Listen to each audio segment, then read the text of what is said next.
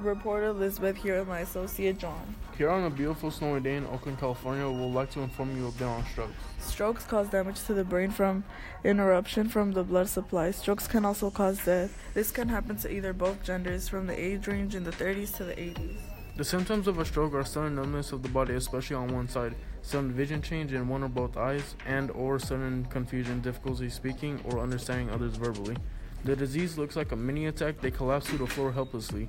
You could tell you are experiencing a stroke when you suddenly feel numbness on one side of the body, including the face, arm, or leg. You also know you have a stroke when you wake up from a collapse and somewhat have troubles remembering things. The first way to prevent is to avoid smoking. Another way to prevent this is to exercise at least 30 minutes a day. The third prevention is to not use cocaine or any type of drug. One way to treat a stroke is No.